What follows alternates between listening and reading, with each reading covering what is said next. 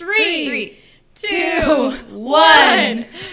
Welcome to The Peaceful Truth, the podcast where we talk about everything from women empowerment to feminism and everything in between. You're joined by your co-hosts, Kenzie Meekbeck and Megan Hohards. But we have a special guest. Megan, do you want to introduce our guest? Yes, we are so excited to have on Jessi. Jessi, welcome. Hi, how are you? Good. So Jessi, let's just kind of kick things off about who you are and kind of why you're on our podcast today. And tell us your last name, because actually you are, how I know Jessi, is one of my good friends and coworkers. Kyle is your husband, but Kyle Campbell. But do you have a different last name? What's your last name? Jessi Owens. Jessi Owens. Like the track star. Perfect. Super easy to remember. So then you didn't take your husband's last name. No, I did not. And I'm not going to either whenever I get remarried. There you go. Good for you. Yes. I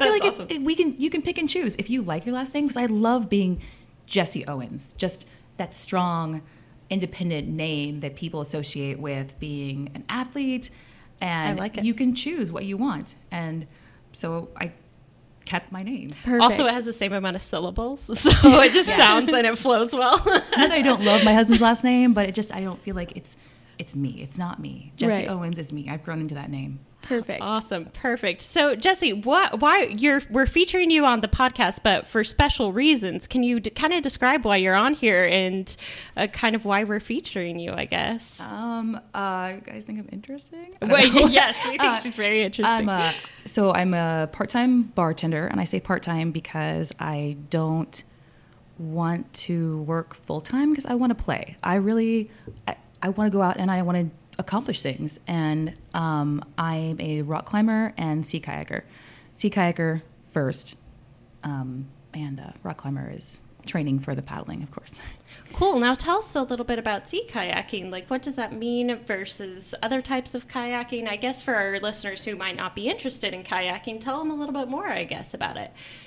So there's all different kinds of kayaking people can do. You can paddle in recreational boats, which are shorter. You can whitewater paddle. You can paddle a sea kayak. And what the difference is between a sea kayak and a whitewater is that whitewater are shorter. They're more maneuverable, and sea kayaks are longer. My boat is 17 and a half feet long. Oh my gosh. So it tracks really well. And also you can store a lot of gear in there. So you can do, cool. What I do a lot is multi-day overnights.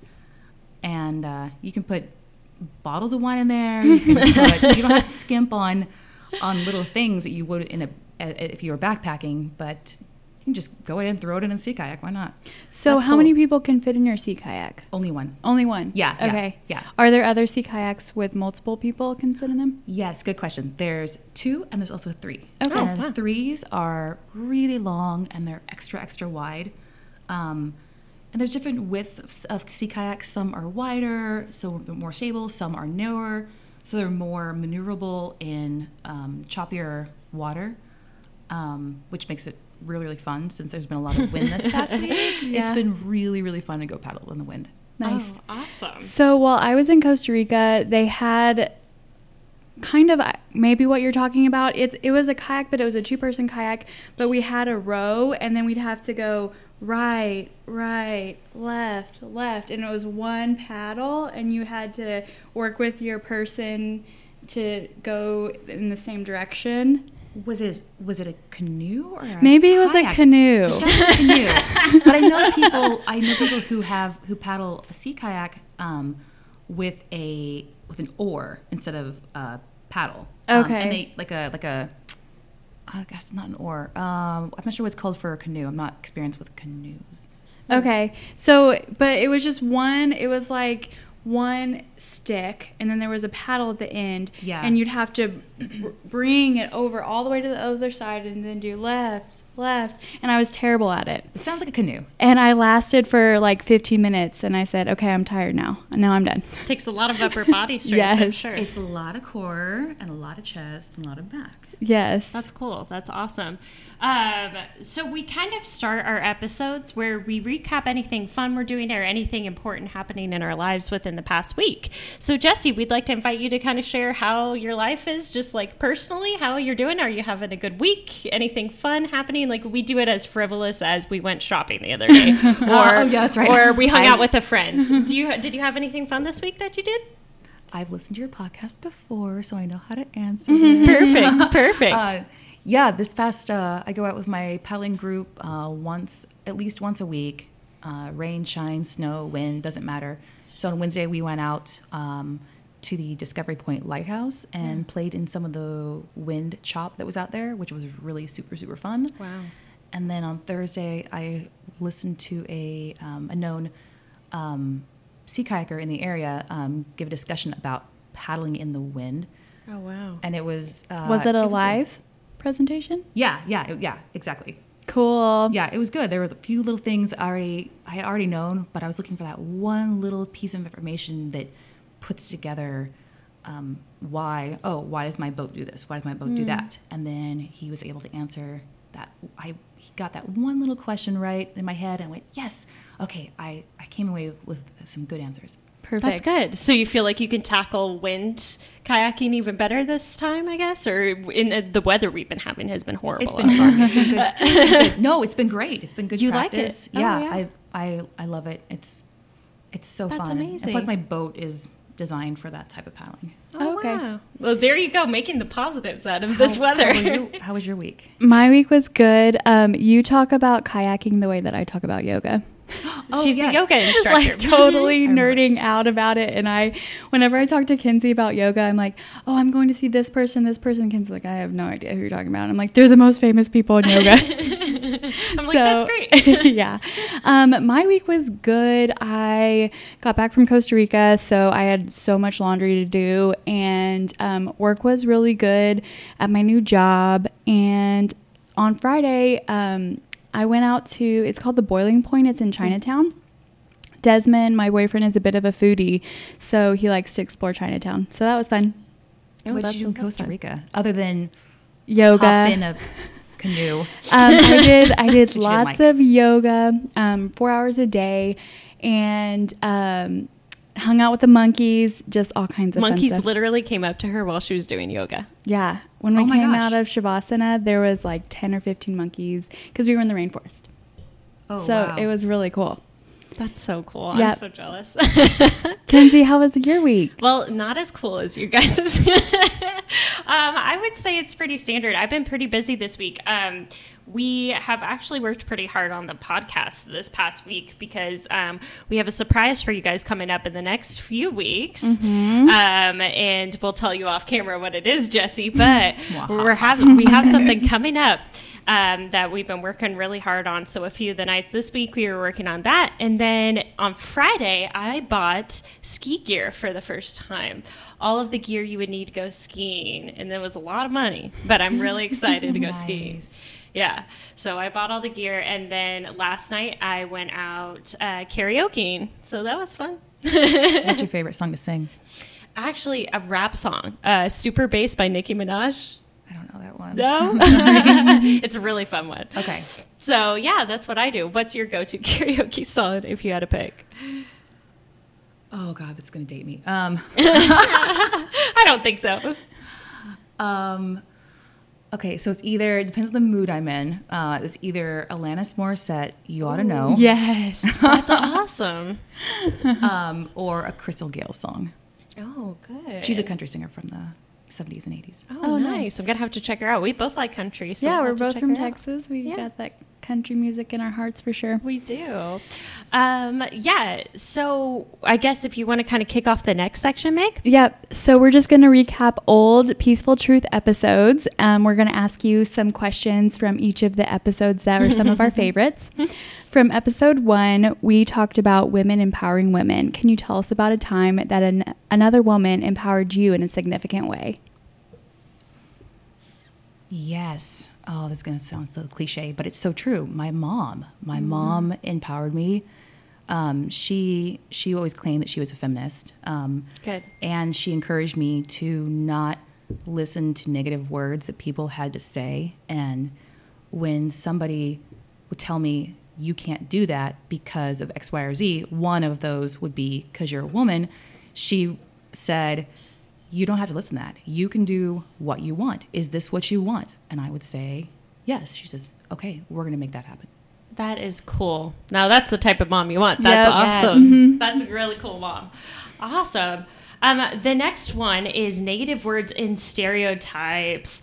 So tell us about a time you've been stereotyped and how you've risen above.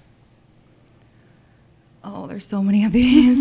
You can tell multiple. Yeah, you don't have to pick one. I don't know. I feel like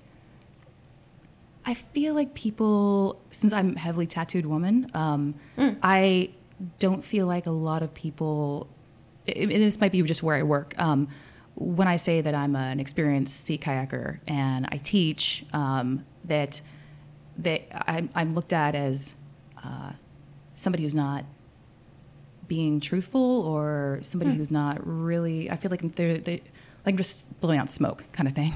Really? And it could be the people I'm telling, it could be the environment.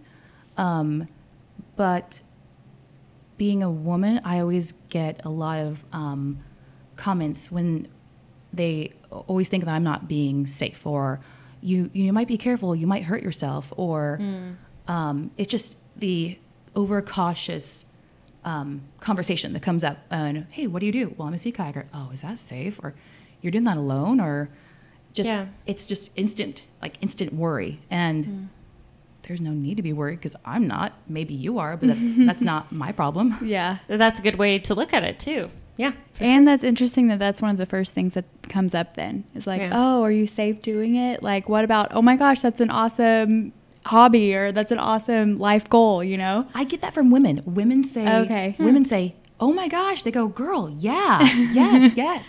Oh, and good. the guys go, oh, are you okay? Interesting. It's so weird. And then once again, it could be the environment or the people. I don't know. Wow. Dang. So in episode 10, we kind of went a more lighthearted route. We talked about stripping it down and how good it feels to take off a bra. That was the first podcast I heard from you guys. No way. And it was so good. It was. I was just telling my husband, I was like, that's it. We're on the same page. They know exactly what it's like. It's true. It feels good. Oh, and taking out your contacts. Do you wear contacts? No, I don't. Oh, God. It feels pretty much as good as taking off a bra. So, does it feel good to take off a wetsuit? Does it feel the same? Like the same sensation? It's a yes and no. Yes, because it's stuck to you and it feels clammy because you're out of the water. And then you're like, oh, yeah, peel that thing off. And then you stand there, oh, my God. I'm naked and I'm cold. Oh my God, this is awful. I didn't even think about it like that. Yeah, you're naked, aren't you? When you take it off? I don't know. I like that. That way I can just dry off quick and then change clothes instead of taking off a wet bra and taking off wet underwear. It's just easier that way. Do some people wear swimsuits underneath? Is that, or no? I don't know. I think so. I just find it interesting. I've just never worn a wetsuit. Now that I'm it's like thinking a whole new world for us, kind of. Maybe we should try it. We'd need to go on a kayaking adventure with Jessi. I would last 10 minutes. I would sit back and let you guys do the work. No, you would not, because it's a canoe. It's not a canoe. Okay. It's a kayak, so you would be fine. Okay. There you go. It's different. It's different, Megan. Okay, so mine is...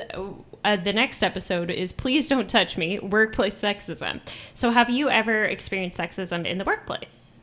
Oh, as a bartender, yes. I had my ex-boss smack my ass. Nice. And that's, I mean, sarcastically. Yeah. And then you have to think about what the things that go through my head is, do I say something? Do I punch him? Or do I keep my job? And that's the one thing that I've talked to a lot of women who say, do I really want the repercussions of this if I say something? Because you feel like this person's in power. And I didn't say anything I didn't even tell my husband for a year. And just because I didn't say anything. And I was embarrassed for myself that I didn't say anything or speak up. But I needed the job. And so I thought if I would have said something, I would have lost my job. Yeah, it's scary. It's kind of like the Harvey Weinstein stuff. It's totally like that. Yeah, it's terrifying. Yeah, my last job before being a video producer full-time was being a television journalist, and that sexism is horrific in that environment. You know, you have to look a certain way. I was told as a young girl, I have small boobs, and I was told as like a young girl when I was first getting into it, you have to get a breast job to be on television. You didn't say, you never told me that. Yeah, I was told by several men. No. Oh, wow. Yes. That's I was told crazy. you need a breast job. Yeah. And like being a 21-year-old girl intern Mm-hmm. and a man to tell you as an intern that's extreme sexual harassment. Yes. And it's also, then you feel like kind of violated because they noticed what your body looks like, you know what I mean? And so, yeah, workplace sexism was horrific there. But I can't imagine as a bartender that probably has to be equal to television because you're in the spotlight. You're like interacting with people on a daily basis, you know, like versus And sometimes a desk job. not in a normal state of mind, maybe in an an extremely inebriated. intoxicated state of mind. It's both. Yeah. I've had people, I was lifting for a while, and I had people notice, and then these people I never met before, and they would say, "Oh, so don't get too big." And I'm thinking, so I'm supposed to come please you now? Like, what if I do want to put on more muscle? I'm not here to please you, but in your mind, I am. Mm-hmm. So that's kind of screwy. I think women who lift are amazing, first off. And I've always heard that too from men when I talk about lifting with women. They're like, yeah, but when they get too big, it's kind of gross. And I'm like, who are you to, like, that just means your body is like in the perfect form, like literally, right. Like you've capitalized on your body. Like, I just don't understand how it's ugly at all. I wonder if it's like a masculinity thing. They where want to be stronger. They want to be the strong ones, and when they see a woman is stronger, that's the only thing I can think of. Or they're just being dicks. Maybe it's true. that. I went on a date with a guy this past summer, and I'm dating, so I'm like learning more about the guys I date and what I want and what I dislike. And this guy, like, after we saw Wonder Woman, the most feminist movie ever, he was just like, yeah, she was too big though. Oh my gosh. She was not too big. And I was like, if you know what? me, that was like a deal breaker. You're like, okay, bye. Yeah. Thanks, but no thanks. No, so long story short, we did not end up dating. So good. Yes. It's like, you idiot. Like, anyway, super stupid. Okay, now we actually wanted to get into the nitty-gritty of you. So Jessi is an amazing athlete. And for the women out there who want to learn and who are motivated just to become better athletes, whether that's in yoga, whether that's in anything else, these are good lessons. I feel like as a woman to take, and you just, from what I've heard and from what I've talked to you about, you want to just be seen as a person. You don't even want to be seen necessarily as a woman, right? You just want to be seen as a human being accomplishing things. Right. And I feel like women unfortunately have to think about it like that. So maybe you can empower women to see themselves as just people. So that's kind of what I hope. That I just think you're a badass. So Definitely. Thank you. First, Megan, do you want to kick it off? Yeah. So we were corresponding over email kind of to get to know you better, and you mentioned that you were the first of several things. So you also mentioned that you were the first female pole vaulter in Missouri. Can you tell us a little bit about this? So this is where my mom really comes in, and the first moment when she really tested me and what I wanted and my drive. And I saw guys pole vaulting. I had joined the track team when I was a freshman, sophomore in high school. And this is back in the 90s, early 90s. And so I had said to my mom, I really want to pole vault. It looks like so much fun. I'm not good at hurdles and I'm not good at sprints. And she says, then you should do it. And I said, no, but only guys pole vault. And she says, then you're going to do what you want. Do you want to do this? And I said, yes. And she says, all right, we're going to make this happen. And so I went to the athletic director, and who was extremely rude to me on the phone and was degrading. And he said, I kid you not, he said, it is illegal for women to pole vault. And so I took those words. Illegal? Illegal. And so I went back to my mom and I said, oh, he said it was illegal. And she says, oh, that is BS. She says, it is not illegal for women to pole vault, and you're going to vault if you want to do it. So then I love your mom. I know. she's so That's great. who I She's so want to great. be as a mom. That's so cool. So I spoke with the coach, the pole vaulting coach, and he says, I would love to have you on our team. But I had to join the boys track team, so I had to run with them. I had to do the same workout as them, and I was always the last in the run, always the last, because I'm not a runner. I'm not a good runner. And I was always working out with them. So then I had guys saying, oh my gosh, did you hear Jessi has a penis? She really has a penis. Oh no. Yeah. I'm so sorry. That shouldn't be how it is. And it was so embarrassing. And I'm thinking, what? Because I had to join the boys track team to do this? And the women's track team were super supportive, and they were encouraging me, and they were like, go Jessi, yes, yes, yes. And the athletic director would come to the practices and stand there and laugh at me. Oh my God. Intentionally? And he would make it a point to show me that he was laughing at me if I couldn't do something, or if I had trouble with a plant or the follow through, and he would laugh. That's insane. I'm so sorry proud you of had you to for go. And doing this is that. the director, the athletic director Yeah. of a high school. I'm so proud of you, though, for Thank you. going over that. But that kind of goes back, and I would love for you to I'm just kind of thinking of question here. Sorry, Meg. But I kind of love for you to talk about this, but you have to be better than the boys in a way. Not only do you have to be on the team to make it, you have to, I feel like women oftentimes have to overcompensate to be a part of things and be better to even be noticed. Do you feel like that's how it was? Oh yeah.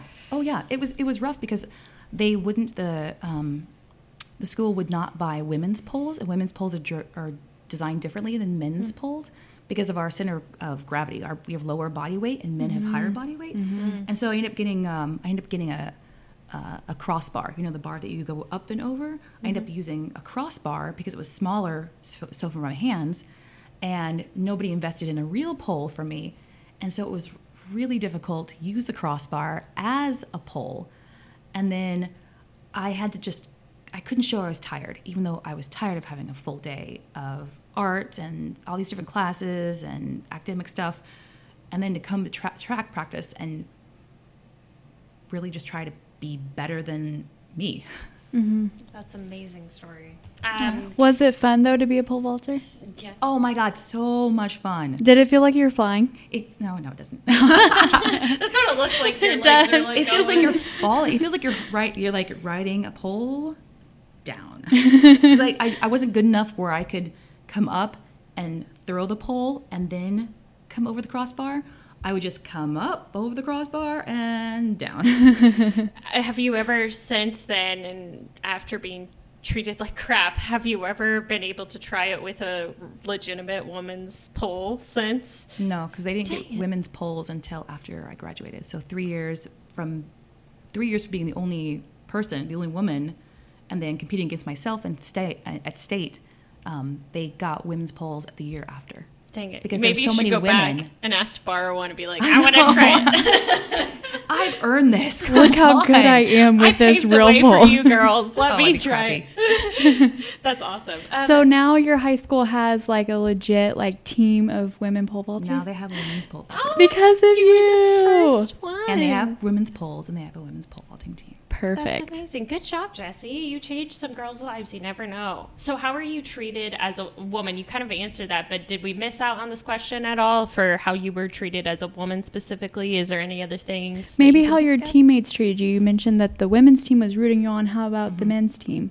It was half and half. They're the guys who would say, Jessi's got a penis, oh my gosh. And then there are other half the guys that would say, hey, all right, let me coach you. Let me show you how we do it. Because for when I was new to the sport, and these guys have been doing it for a few years, there were some really good guys on there.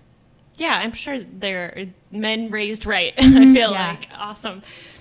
Okay, Meg, what's yours? Oh yeah. This You already next asked us that? one, you also mentioned that you were the first professional female fire breather in Kansas City.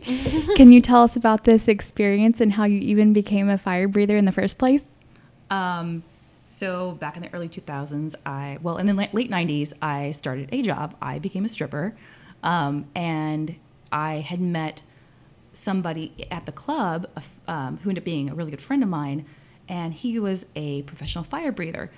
And so I said, I want to learn. And the rule is, well, you don't teach. So you figure out on your own. So Why not? Because liability? For me, no, yeah, you think. For me, I wouldn't teach back then because I just didn't want competition. Mm-hmm. It's really what it was. Like, I was getting a lot of good gigs, and I didn't want someone coming up and being, oh, here I am. I'm also a female fire breather, and I want to, I don't know, I just didn't want to lose my jobs at the time. I liked the gigs. Yeah. Now, do you mind if we ask you about stripping? Like, I'm totally open about that. Because here's the feminist that I believe as a feminist, and I'll let Megan speak for herself 100%. But I find feminism to be, you use your body how you want, you treat your body how you want, empower other women if they feel either one, they just want to use their body how they are, or if they feel like sexual and they want to like present their body in such a way, they should be empowered too, because that's their body, that's how they feel. We are sexual beings. So that's how I feel. What about you, Megan? I agree completely, and I just want to reiterate that I feel like it's up to the woman what she does with her body. And so if you want to be a stripper, I think that's great. So you kind of mentioned, if you want to talk about one, what it's like to be a stripper and what people stereotype you as, is that, and then two, why did you feel inspired to be a stripper? Why did you like it? I was poor. I was working at a bank, and I was not making enough money, and I couldn't afford food. And so I started dancing because it was money, and it was, I guess you could say it was easy, but it was still tough to do it. There's a lot of competition. There's a lot of judgments. There's a lot of people degrading you. Your managers would degrade you. The customers would degrade you. And then you'd have a lot of empowerment at the same time. You'd have a lot of other, your fellow dancers would be inspiring, and they encourage you to go out and get more dances, because you have to give a certain amount of lap dances a night. They encourage you to be a better performer on stage. And then there's like, just you bond and you have a good friendship with some of the women that you work with. So there's lots of hits and misses with that. I think what got to me and why I quit was the degrading part, from what people had said and how I was being treated. I just kind of had enough of that. And this was back in the late 90s, early 2000s, so this is a long time ago, and I don't know if things have changed or not. That's really interesting. How did your family and people that were close to you, did they accept you as being your profession, or were you shunned, or how did they interpret it? That's a really good question. I lied to my mom for the longest time. I lied to my mom for a good 6 months or so, and I told her that I was at a friend's house and I was always partying, and so I don't know if she thought what I was doing, but then eventually I came out and told her, I go, okay, I'm a dancer.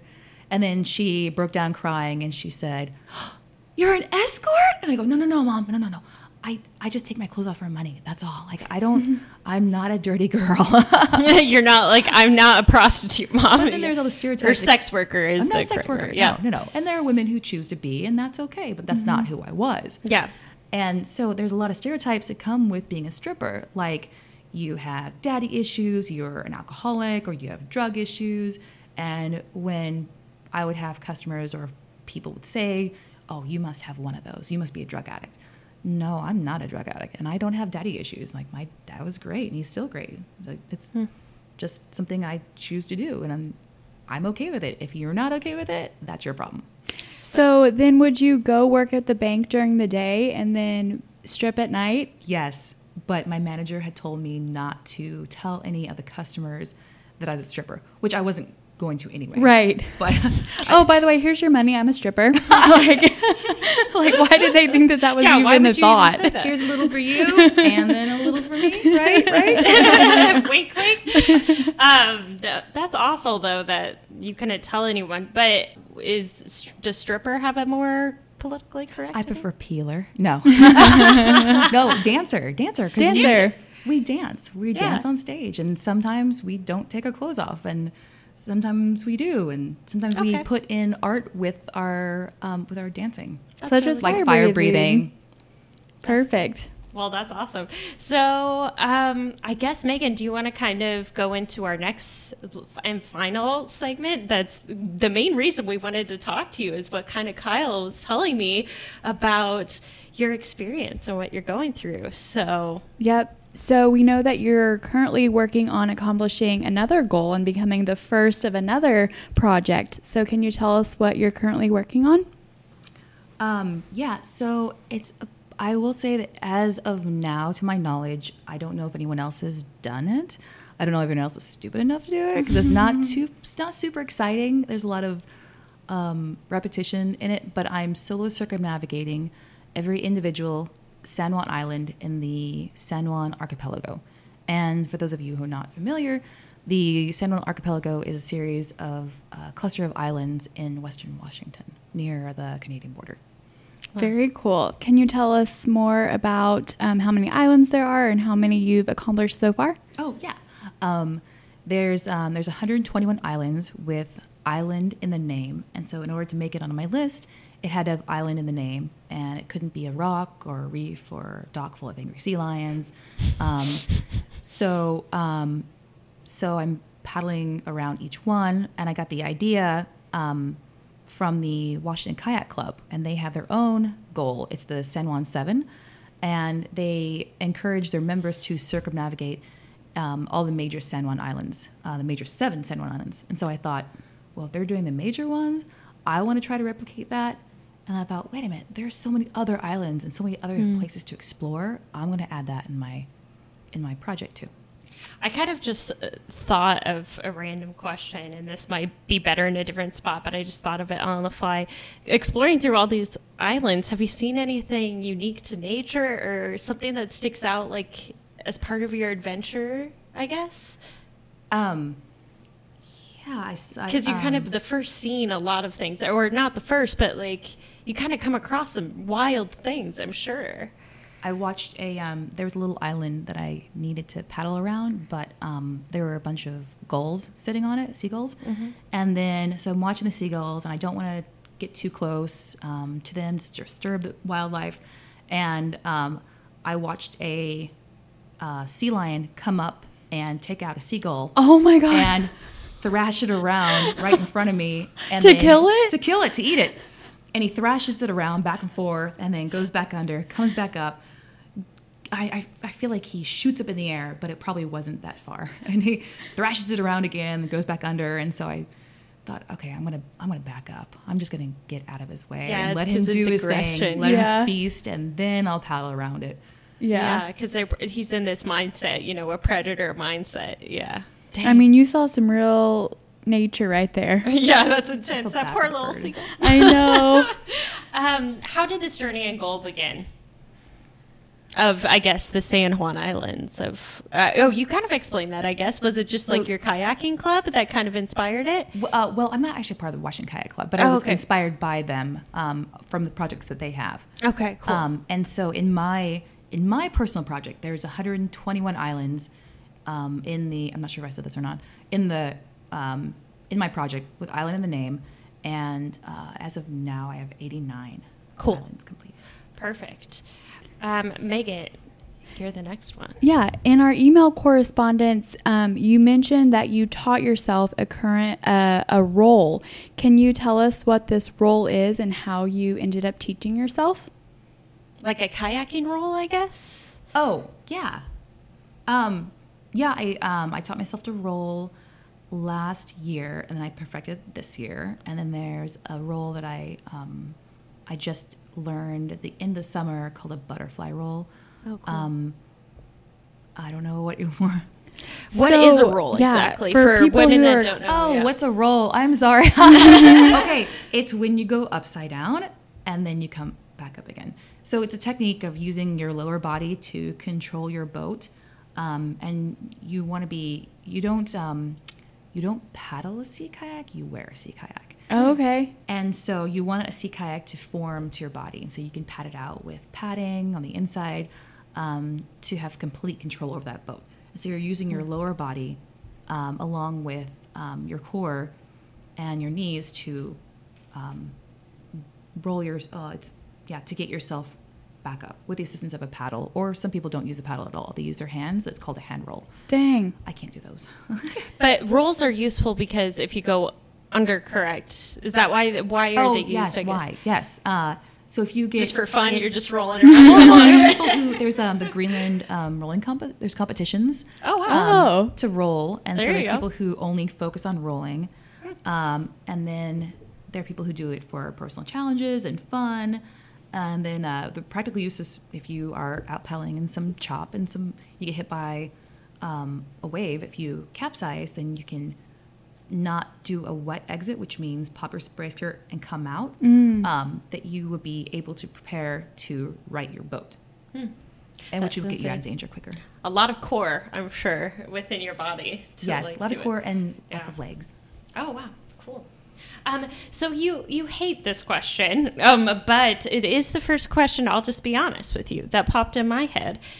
Is it safe to do all this? And you say you hate this question, so we see where you're coming from, but why do you hate that question? What's your counter argument when people say it isn't safe to go out by yourself on these kayaking adventures? I feel like I have enough experience paddling in the ocean, and I have enough self-awareness, and I take precautions in my safety. I have rescue gear. I've been in a self-rescue situation where I have a little checklist, and I went through my checklist, and luckily I only had to get to the second one on my checklist before I could get back in my boat, and which was a good test of, can I self-rescue, which in a very, very rough, horrible water situation, which ended up being really fun. But yeah, it's just like walking down the street in Seattle. Is that safe? I mean, it's really, I guess it's kind of not, but it can be. It's if you just are aware of what's going on around you and mentally prepare to put yourself in the worst situation possible. Like, what if this were to happen? What if this were to happen? And just be ready for anything. So as you are solo kayaking, do you also then camp by yourself then too on some of the islands that you're kayaking around? Yes. Yeah, I love kayak camping. You can have a kayak and put anything you want pretty much in your boat and take it with you. And I'll try to find the most efficient way to paddle around each of the islands so I'm not backtracking.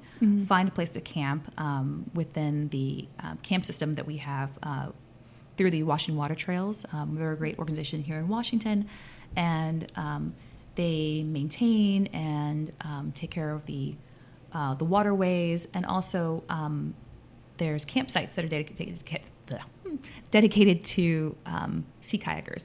So if you're the last person to arrive on an island where there's other boats, like marine traffic and stuff, you have a place to sleep. Oh, nice. That's really cool. Now, I kind of want to go back to that safe question. And this is just a personal thing. As a feminist, I kind of struggle with, because I want to be a feminist and the best feminist I can be. But at the same time, in the back of my head, I'm afraid to camp. I'm afraid to go on runs at nighttime. I'm afraid to do certain things. And for women like me, how would you recommend to overcome that fear? And why do you feel like that fear, that inherent fear, is a negative thing in general, I guess? I think a lot of it is we're taught to have fear instead of we're taught to have awareness, which is what something my mom had talked to me when I was younger. She says, you shouldn't be scared to go out at night or go for a run or be alone, but you should have awareness. And this goes back to people saying, so you're a sea kayaker. Oh, is that safe? It goes back to that. And did I answer your question? Yeah. It's kind of being aware of your surroundings. Like you were mentioning walking down the street of downtown Seattle. Is it safe? Well, sometimes maybe it's not safe if you run across this a group of people that aren't safe, or if you're walking at 3:00 in the morning, but it's being aware of your surroundings and knowing what's next on your checklist of things to do in order to be safe.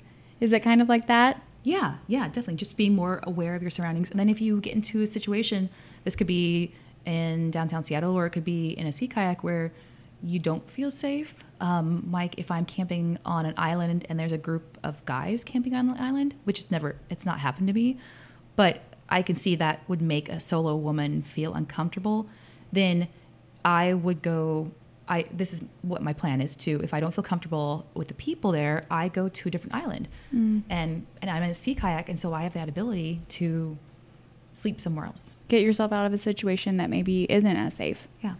That's really interesting. But also we said my other question was, I guess do you feel like it is a negative thing that women think like that? Or do you feel like we should try to overcome that, I guess, the negative thought of questioning safety of things? Do you feel like we should try to overcome that stereotype, I guess? Yeah, totally. Yes. We need to go out and do what we want to do. And I mean, you take a little extra steps than maybe a guy would, and you're maybe more prepared for anything that could happen. And I feel like there's a lot of women who say, oh, I'm scared to go out and do a solo hike by myself. But why are you scared? What scares you? You make a list and then go to that list and think, is this a valid reason for me not to go? And then keep going down that list until you get something that makes you feel uncomfortable. Like maybe a guy has followed you on a trail and is making you feel uncomfortable. Well, what can you do to be better and be confident in yourself? Do you leave? Do you carry a pistol with you? There's some women that hike with guns, which is great. There are some people that carry knives, and I don't know. It's all what's going to make you feel better. Awesome. And just being more aware. Very true. Thank you so much. Do you think that there is a potential risk in general camping and going solo, regardless if you're male or female? In the questions that we've answered so far, it's directly towards being a female in these situations. But do you think that the same risks apply to men as well?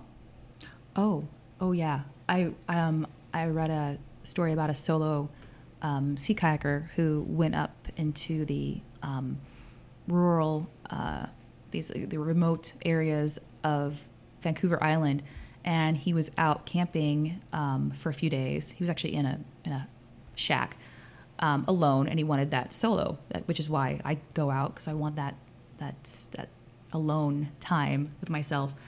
And he ends up getting scared away and calling for a float plane to come pick him up because of these sounds that he's hearing throughout the night that sound like big boulders being thrown around.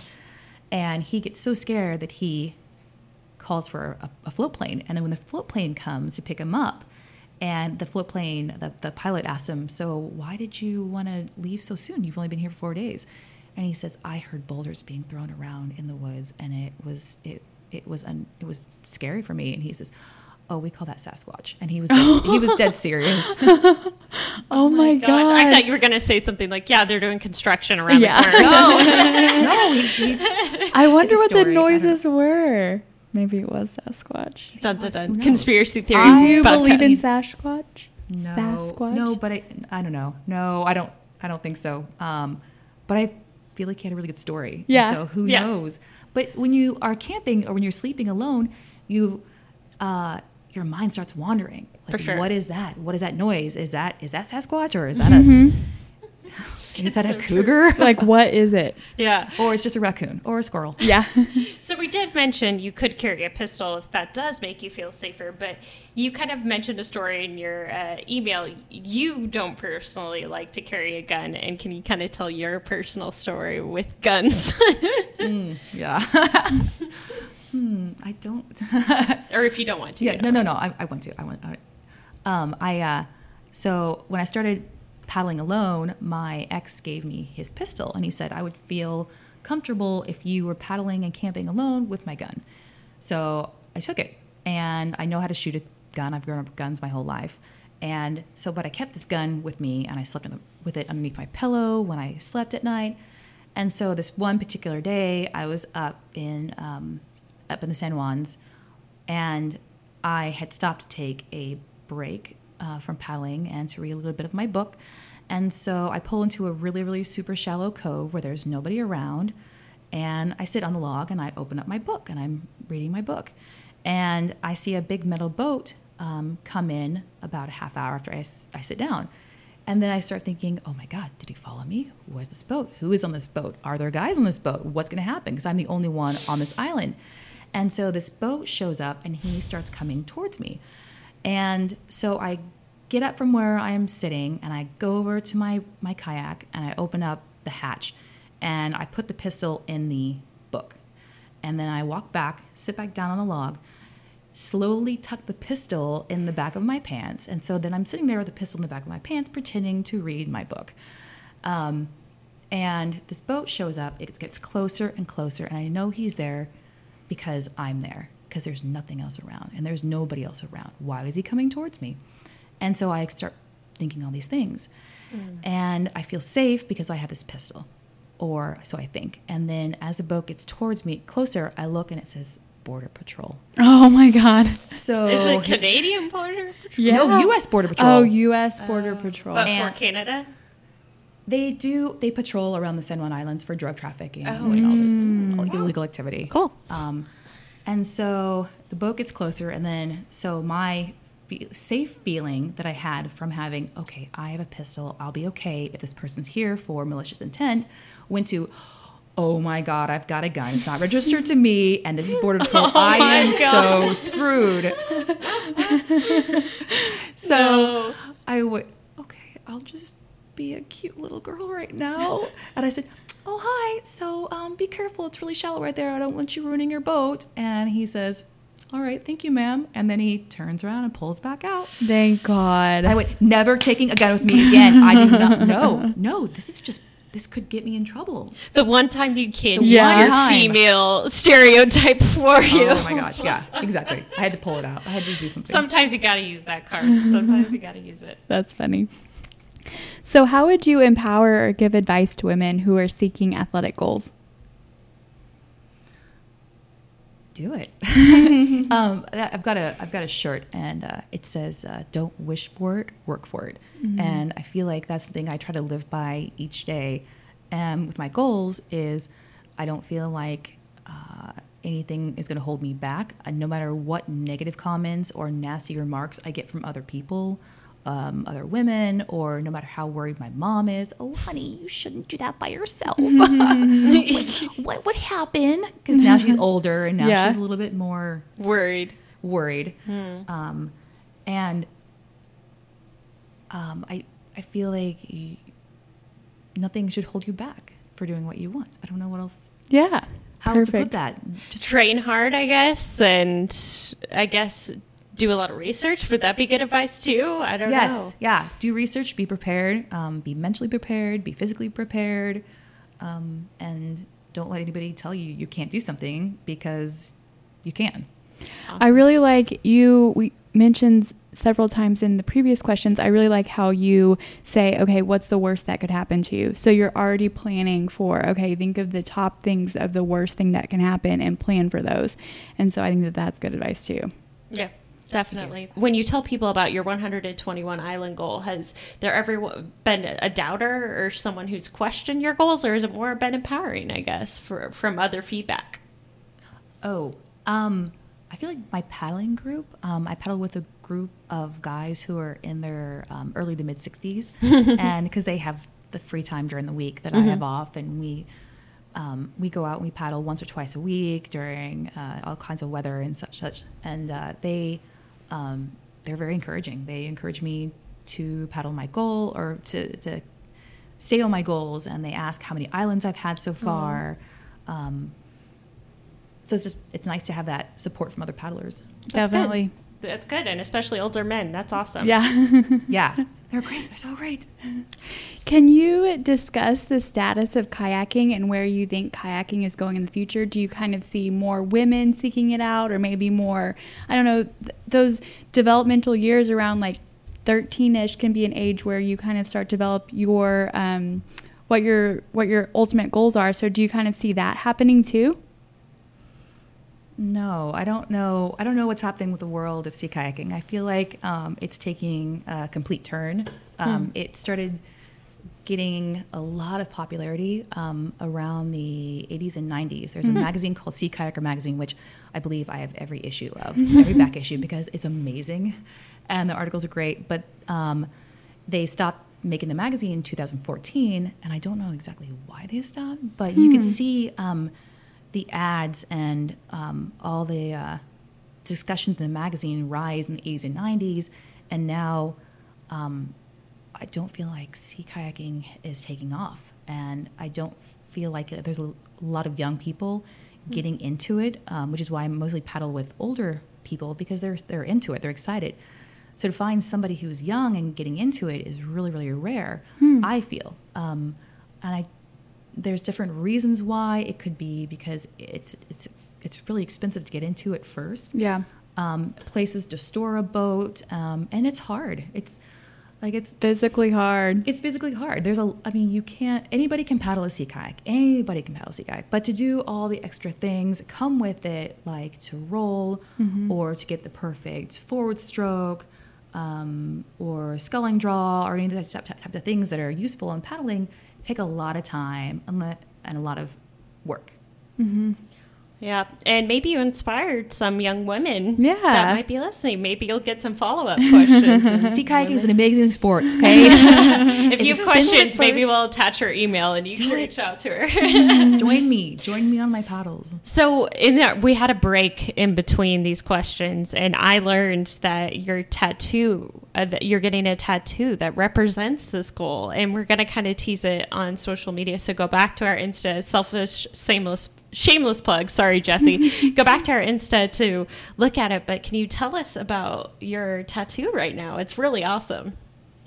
Yes, I'm working on 2 full leg sleeves, and it's by an artist named April Cornell, and she's just a beautiful person inside out. She's a great artist, and I feel like we have the same vision. And so she's designed these leg pieces for me, and it's a full mandala leg piece, and so I have different mandalas that represent in my mind my islands of what I've completed. It's not an exact replica, of course. It's not 10 islands for 10 mandalas, but and there's filler around it, and that's great. It's beautiful. It's beautiful. We need to put a picture. It's beautiful. Absolutely awesome. So how long did she have to work on all of your leg pieces? So still not finished. Yeah. But I'll do like 3-hour sessions, sometimes 4-hour sessions, sometimes 2-hour sessions, but not done yet. She's been working on it for a year. Oh my gosh. Oh my gosh. Are you going to do color? Or is it going to remain black and white? It'll be black and gray. Black and gray. Oh my gosh, that's so exciting. Let's do black and gray. And then I think that my right leg will be finished before my project is done. And I was kind of hoping it was going to be the project first, but we'll see. That's awesome. Good goals. So we do end on a positive note. So we say something we're looking forward to this next week. So, and we kind of like our viewers to reflect as well on what they're looking forward to, just to spread positivity. So what are you looking forward to this week? Anything fun coming up, or anything you're looking forward to doing this week? Paddling. Shocking. What about you, Meg? Doing anything fun? Something that I'm this is like super far in the future. It's in June of 2018, but I bought the tickets for it this weekend, so that's why it's on my mind. I'm going to Dallas to visit my best friend Charlotte, and we're doing a 3-day yoga retreat with a really famous yogi. Her name is Elena Brower. Cool. And so I'm super excited to look forward to that for many more months to come. That's awesome. I am looking forward to I guess I could save one of them, but I'm going to just say it now that I started saying it. One, we're going to PodCon in a few weekends, which is going to be actually coming up by the time this episode is released. But it's a podcast convention here in Seattle, and we're going to meet other podcasters, and it'll be great.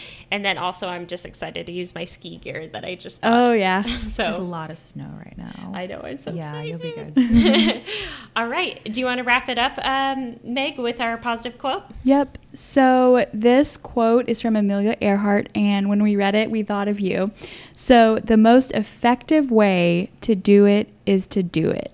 From Amelia Earhart. And you kind of just said it, too. You said it. Yes.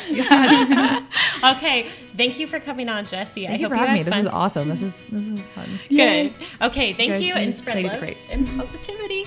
Bye. Bye, guys. Bye.